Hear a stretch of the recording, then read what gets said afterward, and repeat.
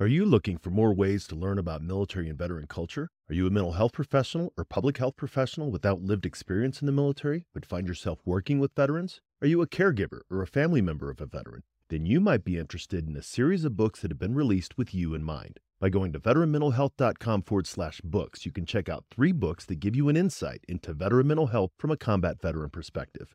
These books are a collection of short, consumable essays that discuss a wide range of topics related to mental health and wellness in post-military life. Head on over to veteranmentalhealth.com/books and check them out for yourself, or follow the link in the show notes. Veteran suicide may be a national problem, but it has a local solution, and that local solution is you.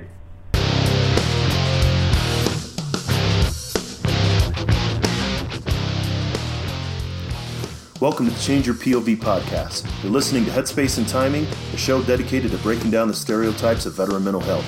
I'm your host, Dwayne France. Let's get ready to make sure that your headspace and timing set correctly.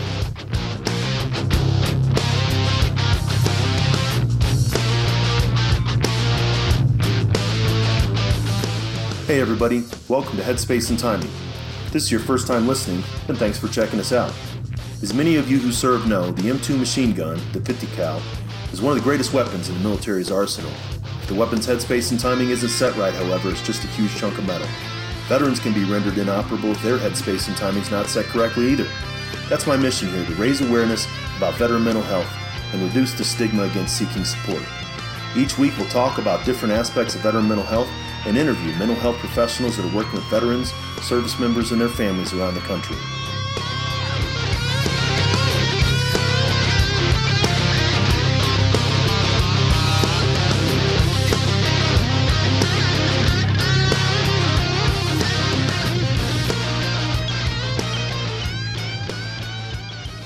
Hey everybody, welcome back to Headspace and Timing, a show about changing the way that we think about veteran mental health. This is episode 17, and it's going to be Veterans Counseling Veterans with Tony Williams. I think you guys will really enjoy this episode, as Tony, like me, is a combat veteran and a clinical mental health counselor. So I'm not the unicorn that people think I am. There are veterans who are in the mental health counseling field. So Tony is a retired Army combat veteran. He served on active duty in the Army for over 24 years, 8 enlisted and 16 commissioned, so that was a transition we'll definitely get into, including service during Desert Storm, Iraqi Freedom, and Enduring Freedom. Received numerous military awards, including a Bronze Star, 3 MSMs. He retired in 2007, and he still wanted to continue to serve his fellow veterans, so he rebranded himself, getting a master's degree in clinical mental health counseling from Troy University. Upon graduation, he founded and is the current president CEO for Veterans Counseling Veterans Incorporated. Tony is married to Mrs. Thelma Williams, a retired police detective from Plainfield, New Jersey. And Tony has received numerous mental health counseling awards, including a 2014 National Award Social Service from the American Mental Health Counseling Association, and won the Florida Mental Health Counselor Association 2015 Poster Awards. You've got a lot of stuff on your website. I'm going to make sure that we link to that in the show notes. But Tony, welcome.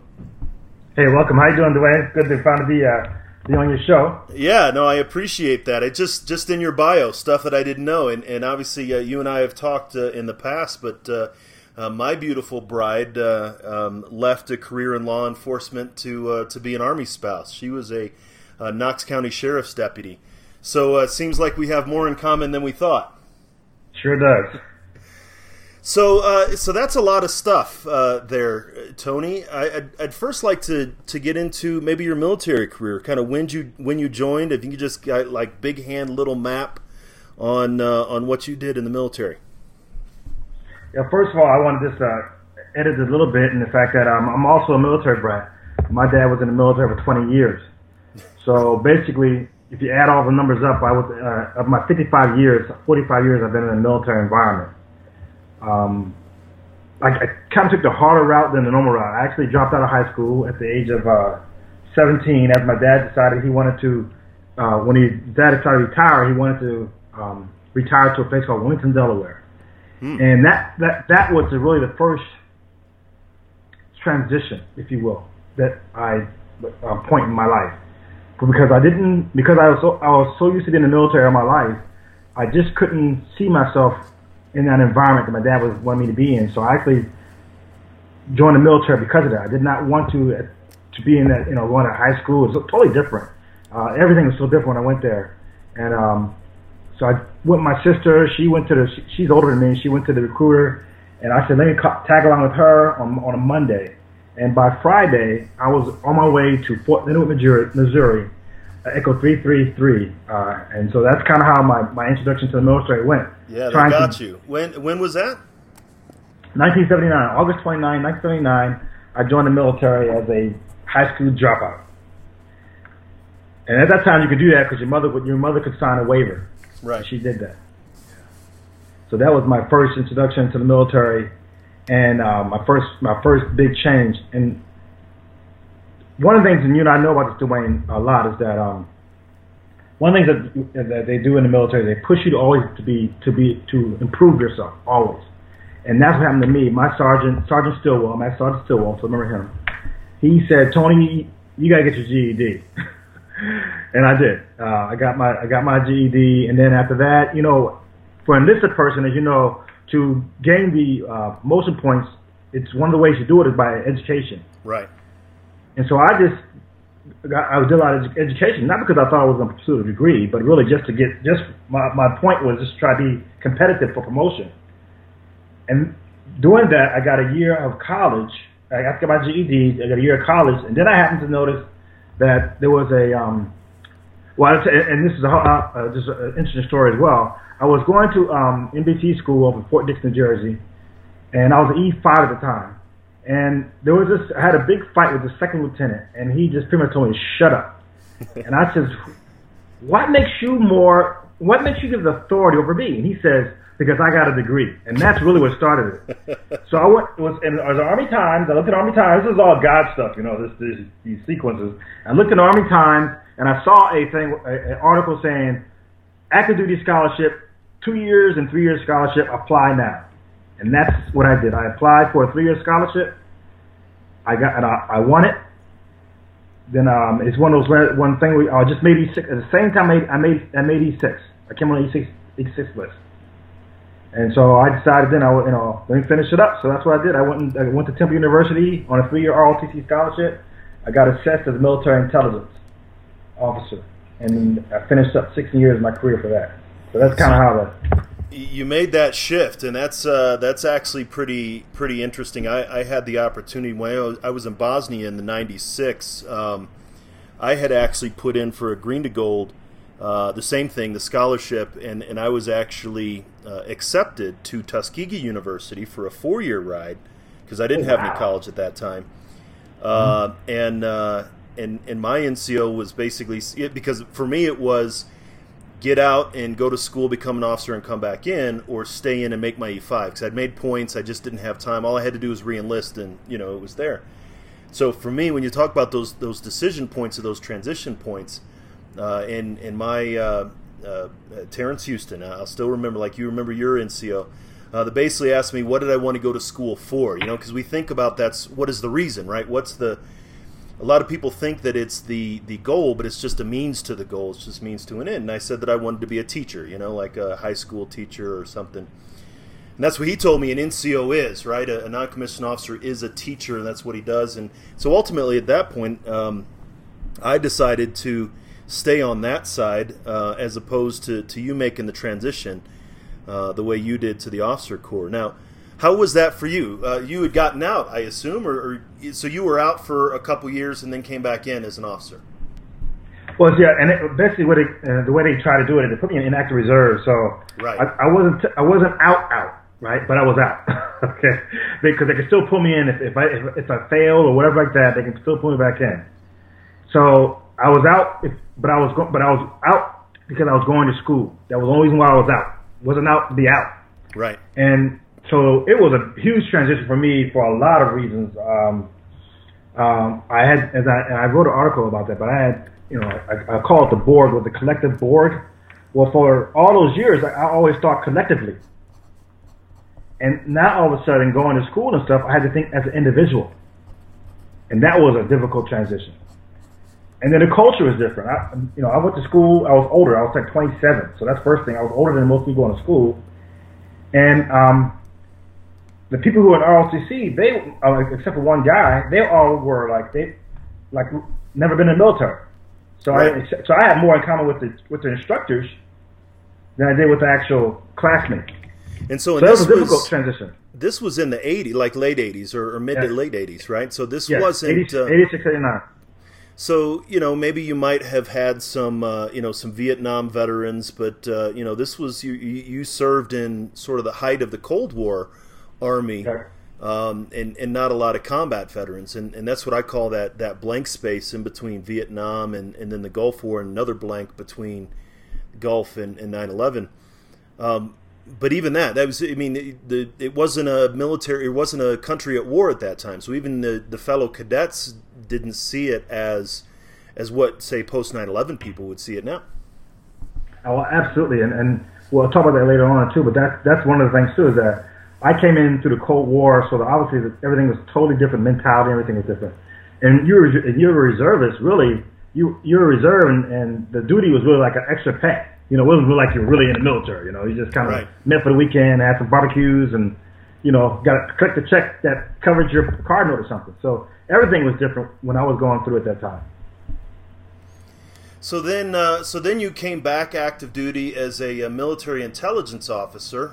So that was late 80s. So you had served in the Gulf War, and then those post-Gulf years, and then ended up in the early years of 9/11. I wonder what that was like, being a veteran of the Gulf War versus maybe your experiences in the global war on terror. The interesting part is that when this happened, and I've done the Hohenfeld thing, so I was an OC, matter of fact, at the Hohenfelds. So that helped prepare me as far as the war kind of mentality, because I was an OC. Because you were in Hohenfels. Because Hohenfels is a combat zone.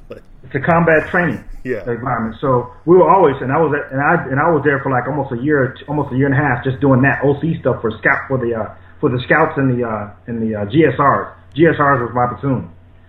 So because of that, I have already been trained in the military aspect, and then it came to be, I guess almost a way of helping me out, because what happened when the 9/11 happened, I was actually doing one of my R's. So when you're an officer and you're a captain, once you finish command, you have to do one of the 3 R's, either reserve, ROTC, or recruiting.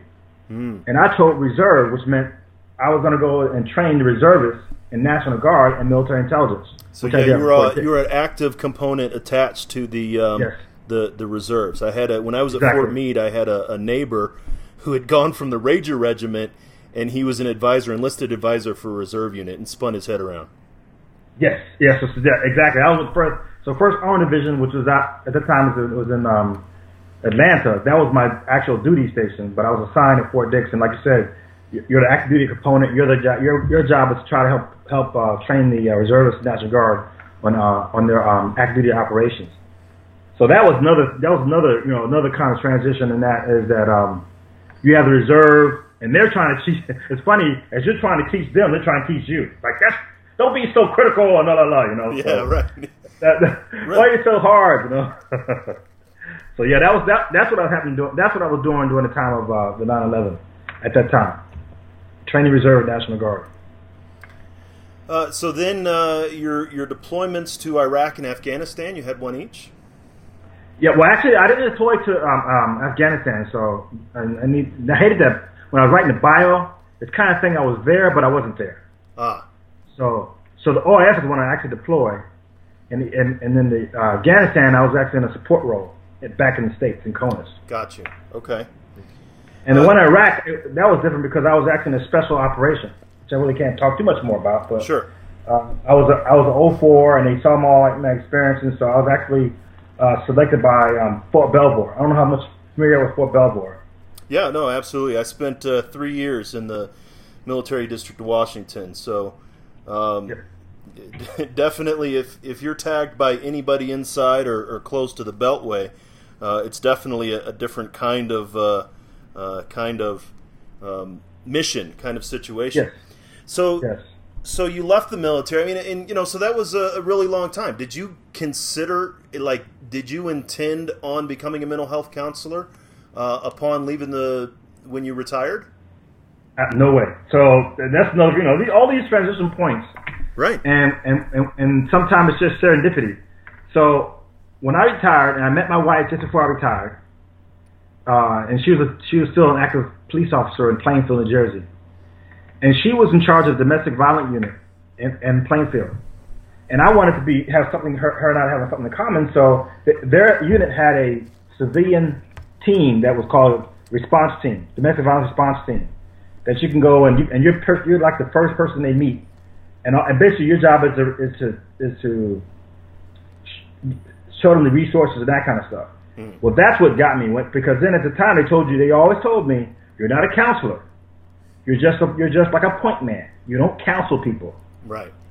And at that time, I don't know how you were when you got out, but my mind was always focused on everything I thought was about military. And I said, well, you know what?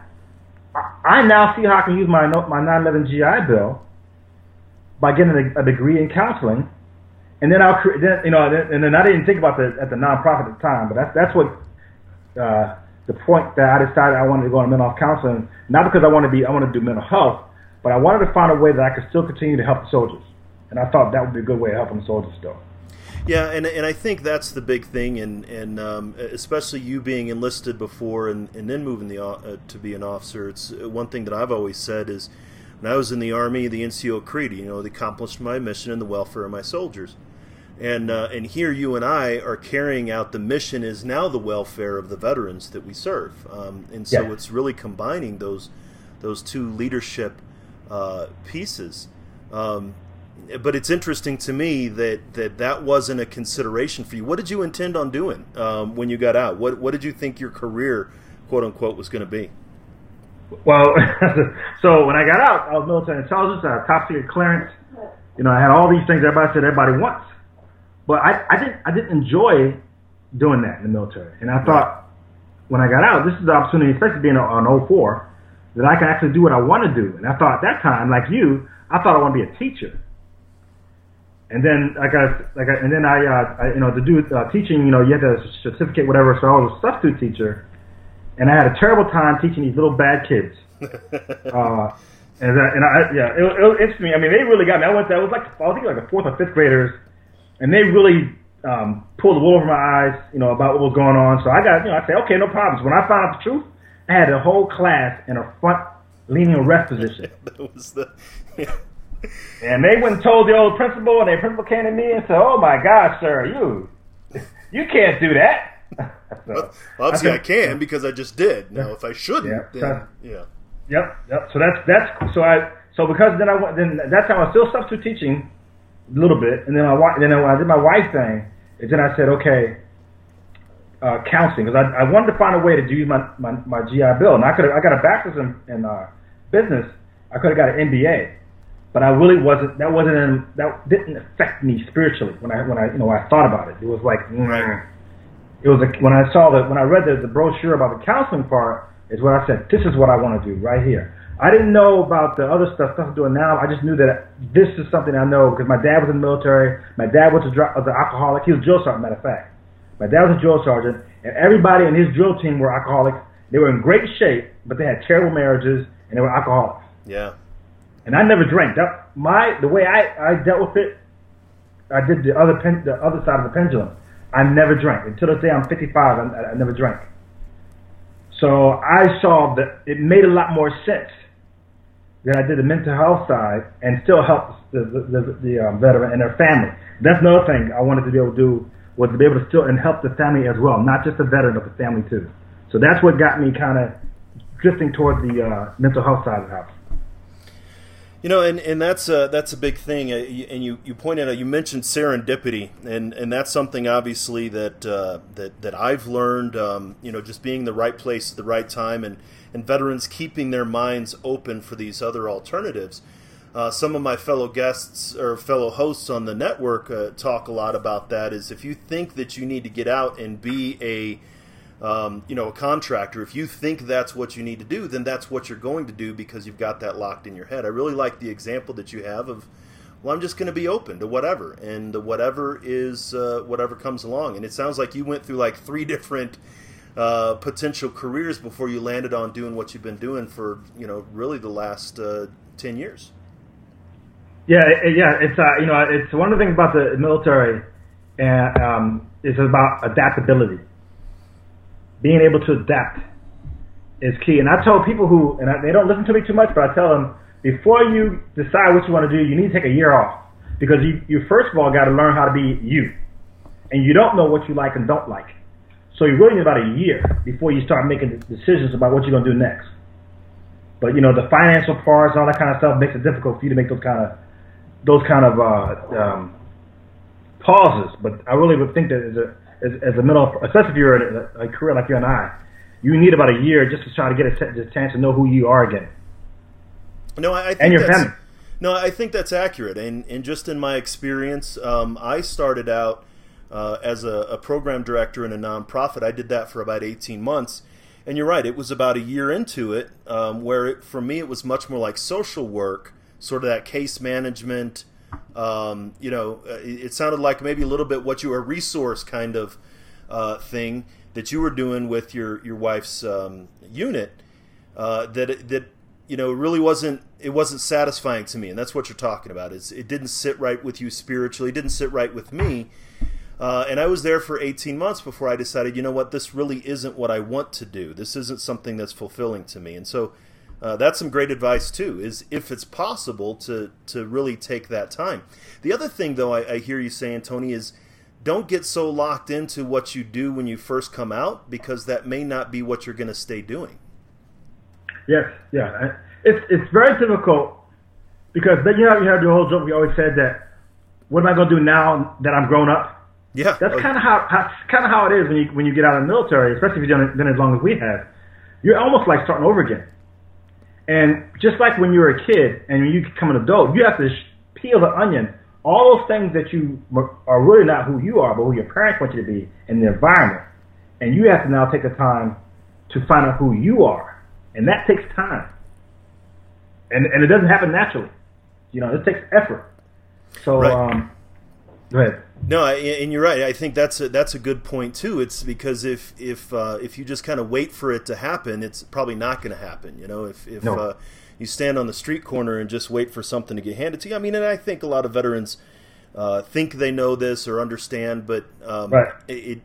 It's really beneficial to hear it coming from you. And of course, I feel the same way.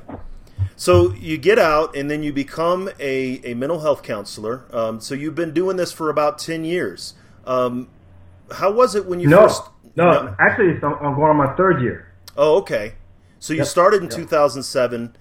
2007 is that, and I know we're fast forwarding. It's that kind of the waiting round. I did that part. I could afford to do that. Others couldn't, because my wife is already a professional, and I'm retired with a major's pay. So I had the opportunity to actually sit around and kind of really get to sit. You know what I mean? Other people don't have that. They got house bills and kids going to college. So as soon as they retire from the military, they go right to a contracting job. Right. There's no pause space. I had the opportunity to pause. So I didn't pursue my degree until I think 2009 or 10. 2010 maybe. Okay. And so you're you're in Tampa, I believe, right? Yes, Tampa. And so what's the climate like for veteran mental health there in Florida? So again, like I've always been focused on the veterans and stuff. So I actually interned at James A. Haley VA here in Tampa. Okay. And so I got that kind of experience also to help shape my comments. And what I saw, Dwayne, is that I was in a suicide prevention team, and at that time it was one of the best suicide prevention teams in the VA. And I was part of that team. And what I saw, Dwayne, was a lot of people who worked there were just there for the paycheck, and there were very few veterans in mental health counselors, and that's still true today. I think it's 10%, but the psychologists and the mental health counselors, licensed mental health counselors, are in the double digits. Like I think psychologists saying that we're like number 8, and the rest is in 2 or 3%.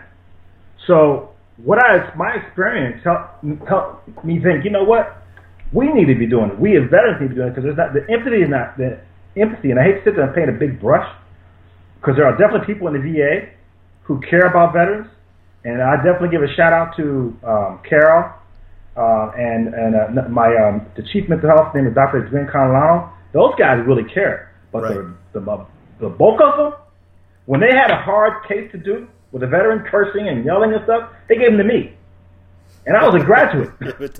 They said you can't hurt and you could possibly help, so here you go.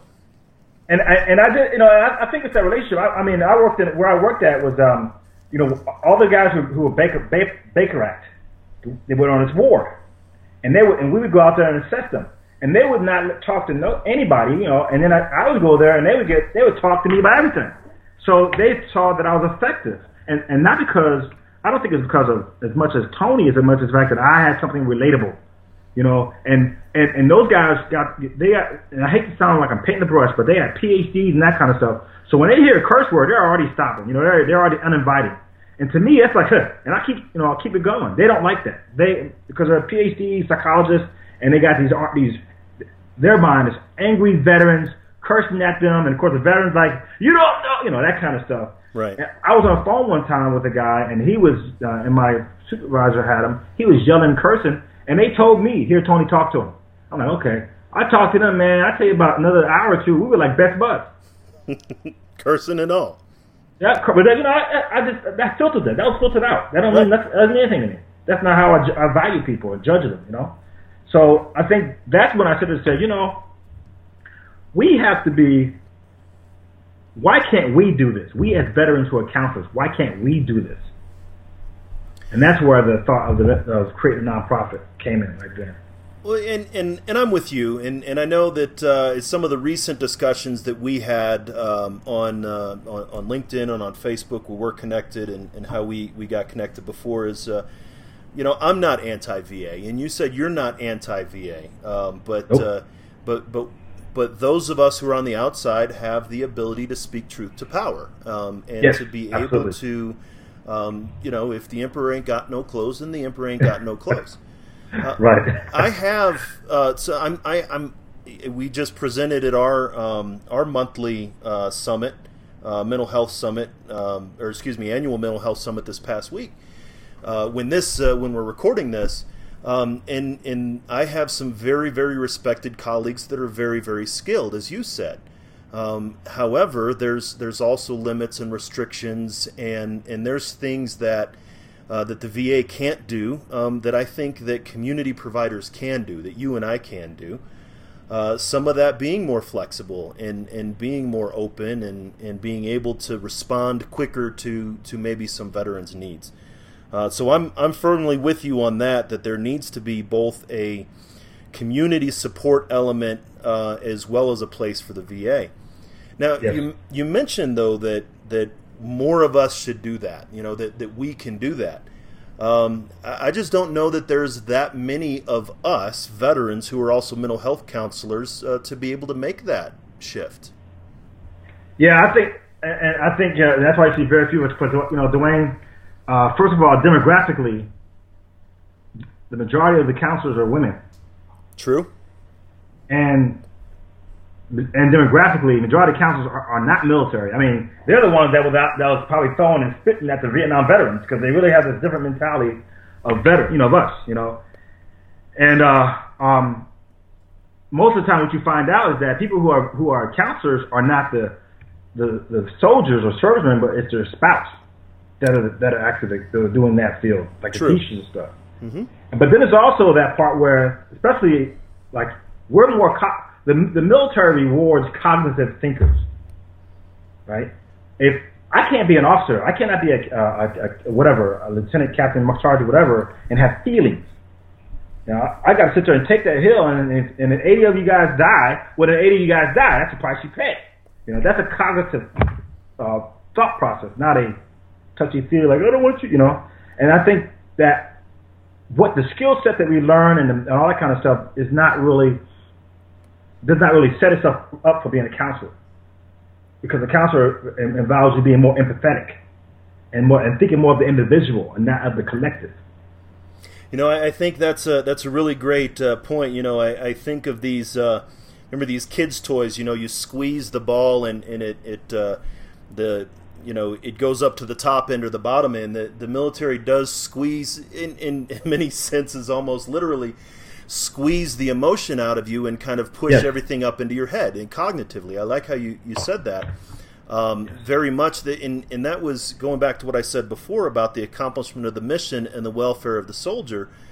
There were many times where I was told very clearly that if I had to choose between the two, it was the mission. And and some people had a struggle with that, but yes, it is very much more on the logic side. Not that there aren't emotional people, because a lot of times that would come out in different ways. The screamers and the yellers and the anger. Really, the anger was primarily the one emotion that was acceptable, almost. Unless for those brief moments where you had a memorial ceremony, which you could allow a silent tear to roll. Beyond that, that was pretty much it. So I really like how you identified that's what the Army did, or the military did, was push all of the effort into cognitive and logic rather than emotion and heart. Yeah, and I want to take it one little step further, in that there's a role for the enlisted and a role for the officer. Now, I consider myself bilingual, right? Because I speak both enlisted and commissioned. Right. And so it's more of the NCO's job to take care of the soldiers than it's me as commissioned officer. And I got into a lot, and because that was a struggle for me, because when I was in those meetings with all the officers and stuff, I still was an NCO. And I got some battles there, a sheep in wolf's clothing. Oh my gosh, I got into fights, and the people outside didn't know that. They just thought all of a sudden they see we're doing something that doesn't make sense, and Tony, why didn't you fight for it? Man, I almost got fired trying to fight for you guys, to try to do it that you can take care of both. And so that's another thing. As counselors, we have to sit there and understand the nuances of a soldier or a sailor or whatever, from the enlisted part to when they're junior enlisted to when all those things have different, like a biopsychosocial that we intuitively know about when somebody comes and talk to us. Right. So an E4 who may be single may have a whole different biopsychosocial stressors than an E8 who's in first sergeant or whatever.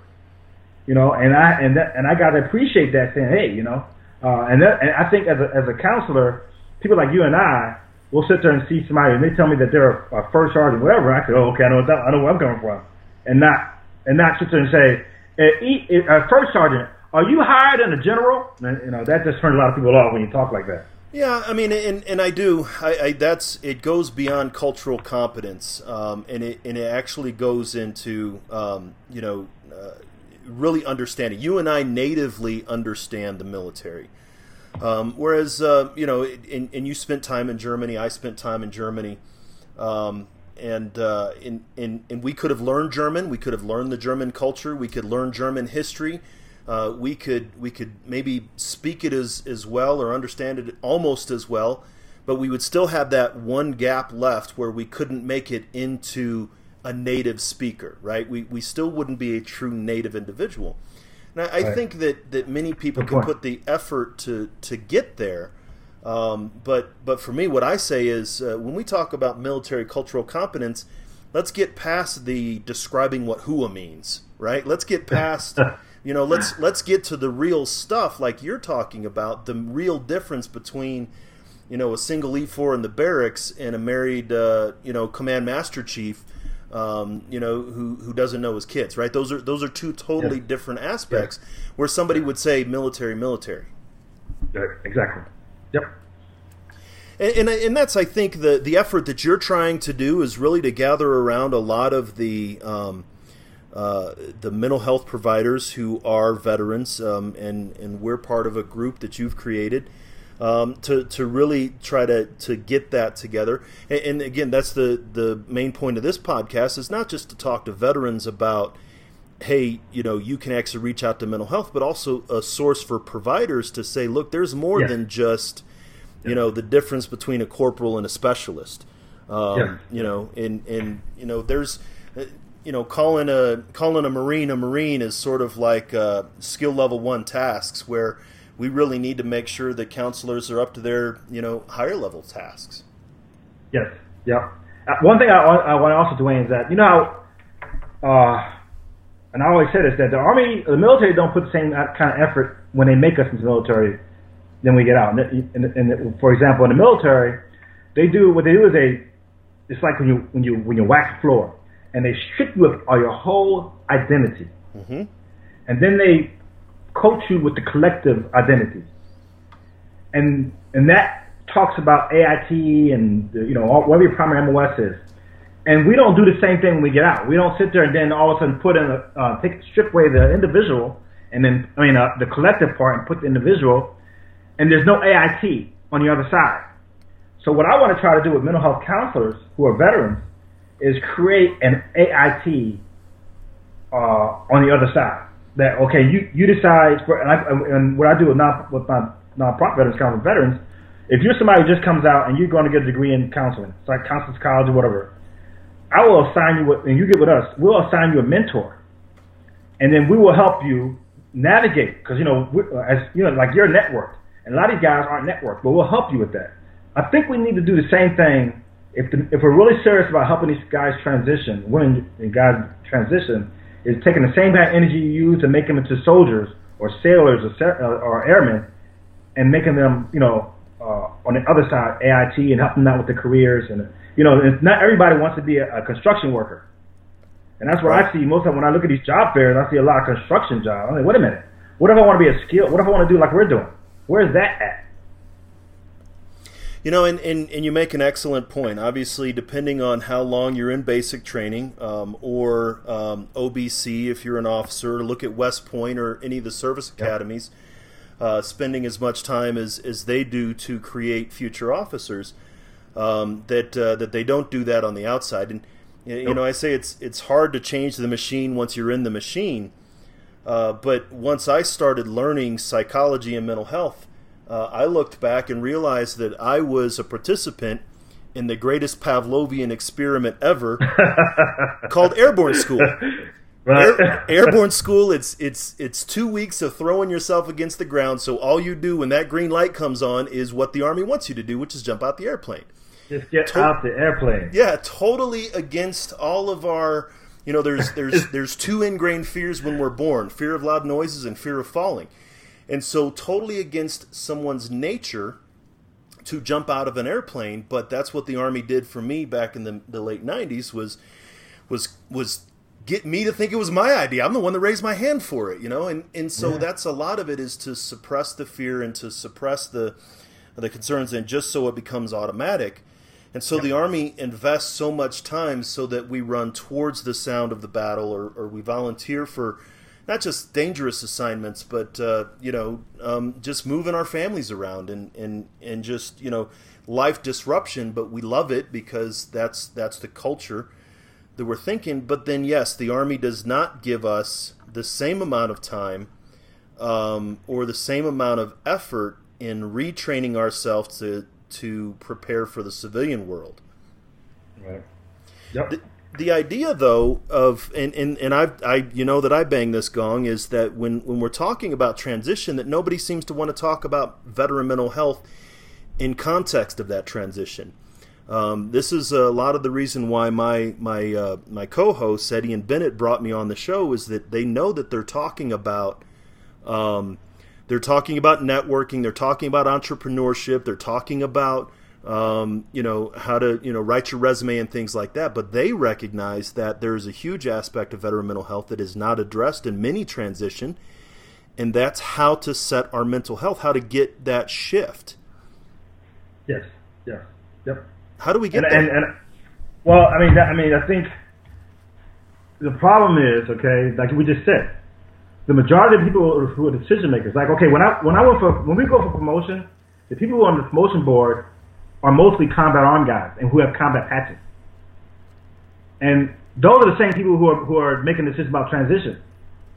And that, what did I just say? Majority of us learn the cognitive, so that's not even part of their lexicon. That's one of the problems. The people who are making these decisions they don't think like that. And so that's DOD, and no one holds DOD accountable. They hold the VA accountable, but no one holds DOD accountable. They got the biggest silos, and they're still there. The silo's still there in DOD. No, I agree, and this is one thing. Again, as we're recording this, we had our VA Mental Health Summit, and we the panel addressed the opioid crisis, and part of my emphasis to them was that if you want to talk opioid crisis, you need to get DOD in the room because that's where it starts. Exactly, all of it. You know what, Dwayne? 90% of the stuff that started there. Started in the DOD, and it's like the VA is trying to handle this military sexual trauma. Well, if it's not identified when they're on active duty, how the heck are you going to sit there and identify afterwards? Right. And so and then the jumper, you and I are airborne jumpers. Well, a lot of us who were jumpers, the military told you don't complain. You want to be successful, stop complaining. Don't go to sick call. Knees and back, and I had surgery on my hand. I had carpal tunnel, which was first identified when I was in Jumpmaster School in '99, and had surgery on it in 2013. Of course, because right before we get out, they say that's when you're supposed to get 20 years of care. And the doctor brought in students to stare at my hand. And they were like, "This is what happens when you ignore this injury for 20-something years." And because that's what we do, and it's a collective suck it up and drive on, until it gets to the point where there are physical and emotional, spiritual, moral injuries. Yes. So how are you addressing that with the veterans that you see? Talk to me a little bit about Veterans Counseling Veterans. So one of the things about the Veterans Counseling Veterans, and I got the acronym TEAMS because we love acronyms in the military. And we have the training, the education, advocacy, the mentorship, and then the service. And so if you're somebody who's a student or whatever, intern, we help you to go through that transition as well as the academic part of the schooling. If you're a client, and a lot of the clients come through referrals, and what we'll do is we'll try to match you up with somebody who best match up with you. So in other words, if you're a spouse or a dependent, then we'll look around in our area like a resource, like we were talking about the social work part, and who's military, and we'll say, here's somebody here, you can see them. If you're combat, then we'll try to match up with a combat person. And then we're not that big yet to be able to sit there and do too many things, like we got the Air Force, Marines, all that kind of stuff. So we try to sit there and do a intake and try to match you up with the best as possible, somebody who's like you or close to being like who you are. And one of the problems I have with the Veteran Treatment Court is that when you make a decision, most of us who get out of the military, it also includes your family. And that's the same thing with Veteran Treatment Court, whatever. And while the veteran's getting treatment, no one's treating the family. And if the family's not being treated, then you're really not helping out the veteran. And that was not really accepted in the Veteran Treatment Court. I would say, well, refer the family to us so we can help them out on the other end, and so they can help. So that's what we try to do. Is we also try to hit both ends. If I got a guy come in or a woman come in, and she's a veteran, but she got a family who's also dealing with stuff, then we hit both of them. We hit the family and we hit the veteran. And I think that's something that is very much overlooked, and I see the same thing too, which is how we sort of independently or similarly came up with the Colorado Veterans Health and Wellness Agency, is that the veteran who gets out, maybe he's a staff sergeant, did 2 in Afghanistan, 1 in Iraq, he had 8 years, and he decided to hang it up. No medical discharge or whatever. At least he has the VA. Now, his wife, who's been with him through all of those, and the kids who have not been with him or, have been, maybe they've been through a couple of them, they have zero resources. Yes. There's no more Military One Source for veterans. There's no more TMC. There's no more health care. Thankfully, you and I have, we've retired. We made it to that point, maybe scratching and clawing, but we got there. And so we have the resources of TRICARE and my kids are, still teenagers and, hey, getting to the doctor tomorrow, right? We still have those resources. But those young... I had a staff sergeant who deployed 4 times in his 10 years, and he tapped it out, and he said, I can't do it. It's already spent one marriage. I can't make it spend the other marriage. Yes, absolutely. And he was like, I have to be done, because he did 20 years of service in 10 years, and his family doesn't have the resources that maybe yours and mine do. And so that is a vastly overlooked aspect of mental health. I call it still veteran mental health, because the spouses serve too. Yes, they do. Yep. And I tell you, and Dwayne, and I have a personal aspect because remember I was a military brat. Right. And I used to always say it's like I look at us being like a plug and play. That unlike a computer, before we put something into the computer, it always says hold up, wait up, hold up, okay, now it's safe. And then when we take it out, okay, now it's safe, take it out. We don't do that with the kids. The kids is just yank them and put them into you plug and play. And that affects our growth and the way we interact and how we socialize. And no one looks at that saying, wait a minute, how's that affecting his children or her children, with the different aspects and how they're helping in interaction. No one's doing that. Yeah, so that's what I want to try to figure out. They call, everybody talks about Army brats, but it's really an ungrounded culture, right? They don't have any place that they're from.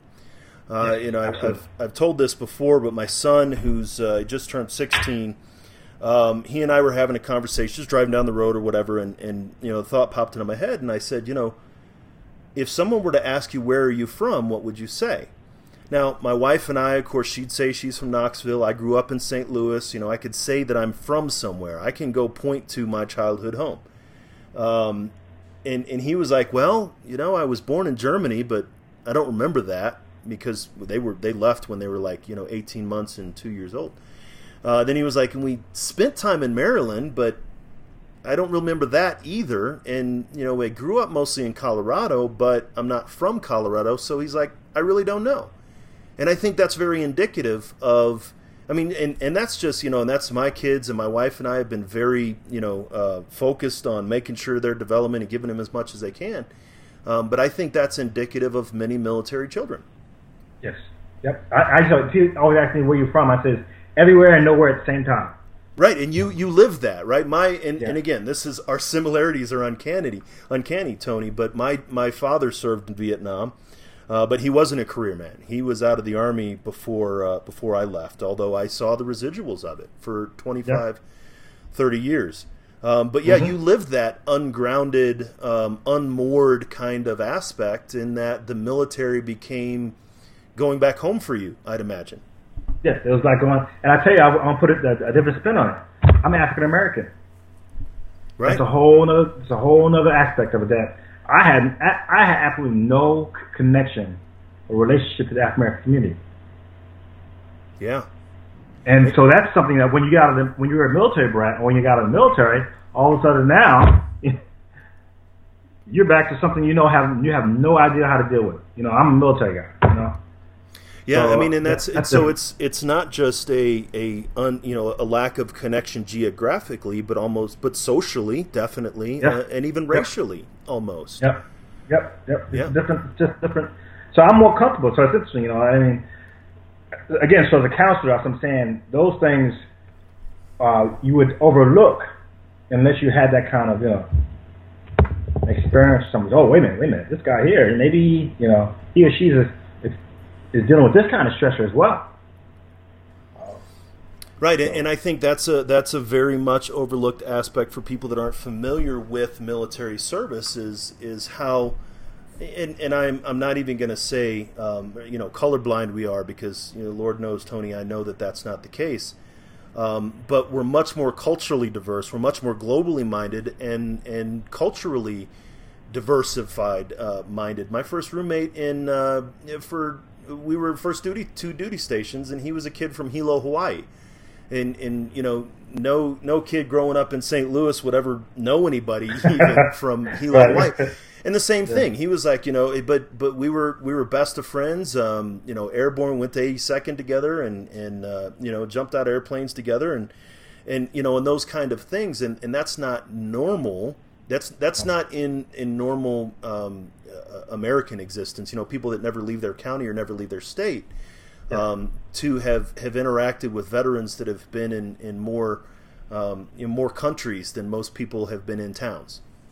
Yes, and I like you. I grew up in the military as a kid and as an adult, so I should literally say my best friend is this. I'm not BSing. I mean, he's my best friend, or I've been in their house and in my house. That's the kind of life we grew up in. And if you're a military brat, or if you're in the military, generally speaking, people just look at your rank, whatever, and that's about it. And then you come out to this world, to the real world, I guess, this side here, and so you got to deal with that as well, the transition of that. And you look around. That's why I joined the American Legion, and I'm more, I'm comfortable with them, more than anybody else and anything else. So, yeah. So, and I definitely want to be respectful of your time and start to wrap it up here. But I get a lot of veterans, especially now that like you are putting yourself out there and having these conversations. That the veterans say, you know what, you're not going to get me to see a shrink. Why do I need to work with the mental health counselor? What would you say to that veteran? Well, and this is what, again, the one challenge we have, Dwayne, is that the veteran is always taught to look out for his buddy, right? No, we did jumping, and we always check out the guy in front of us. Yep. We never really checked out ourselves as much as the people behind us, checking that guy looking at my back. Exactly. Well, what I would do with them, and that's, I think we have to be more creative in our counseling, is try to get it in a more of a teamwork kind of mentality and not as an individual, and try to get somebody or someone they're concerned with as part of the whole. Because the thing about me being a nonprofit and all that kind of stuff, I can include a lot more people than if I was a VA or something.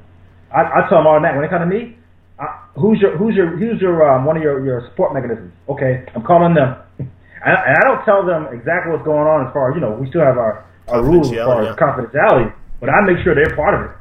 I let them know if I can't find you, if you don't contact me, I'll contact her.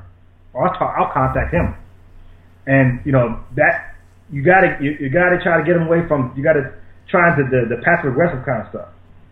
And I try to one thing we have to do. I start with groups. So where I have here, we have groups, and football, that kind of. Start with something fun, football, hiking, whatever, and then you start it from there, and they'll start talking, and then you'll pull them aside and start dealing with the individual side again, because we're collective. So we got to do reverse. We got to start with the group to get to the individual, not the other way around. It's what I love about this, Tony, is I always learn something new from each of my guests, and I think that's my big takeaway from you is we can't start from the individual and then go to the general. That we need to have the veteran be where they're comfortable, which is in that group around. Yep.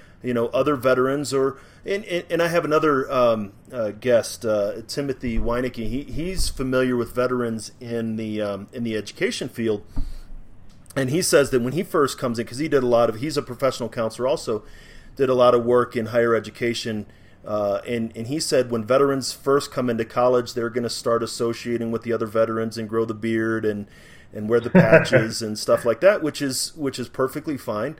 But then he said it's strange because you can almost see how the minute they decide to make that shift, that they shave the beard off, they get the haircut, and they put on a collared shirt, and it's usually towards the end of their sophomore, beginning of junior year, and then they find another tribe to connect with. Essentially, they want to work with other dentists, or they want to work with other visual artists or something. But they connect themselves to another group, But that's a really great idea, is to find brothers and sisters, connect with them, and through them get to the individual.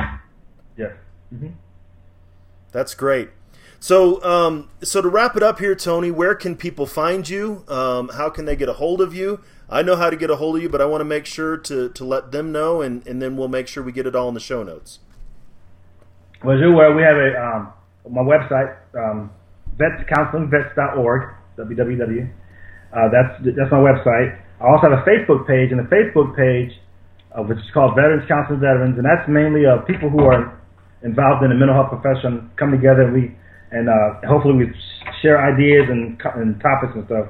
Those are the two main ways that you can get a hold of me, either my website, obviously, and I'm in Hillsborough, so I'm well known in Hillsborough, word of mouth, but those are the best ways to get a hold of me. Well, and I think that's the big thing is you and I were sort of like scouts outside the gate, that pointing the way back, or maybe, a torch in the wilderness or whatever, but that's what I want to try to do, is to be able to find mental health professionals, not necessarily veterans, as long as they understand what's going on. And if I know somebody in Tampa, if through my blog or through this podcast or something, somebody reaches out to me and they say they're in Florida and they're hurting, I send them to you, right? Or so to really build a nationwide network of culturally competent veteran mental health professionals. So definitely going to make sure that you're on the resource list, and make sure that everybody knows that you're out there. Thanks, Dwayne. Okay, any last thoughts, Tony? I just one thing I want to plug in. We talked about it on the internet, on the LinkedIn.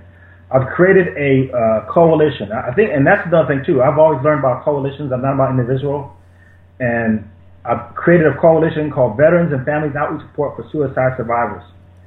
So I want, hopefully that spreads everybody in the area, including yourself, create something similar, where we got it. The people, when a veteran dies by suicide, who's taking care of the family?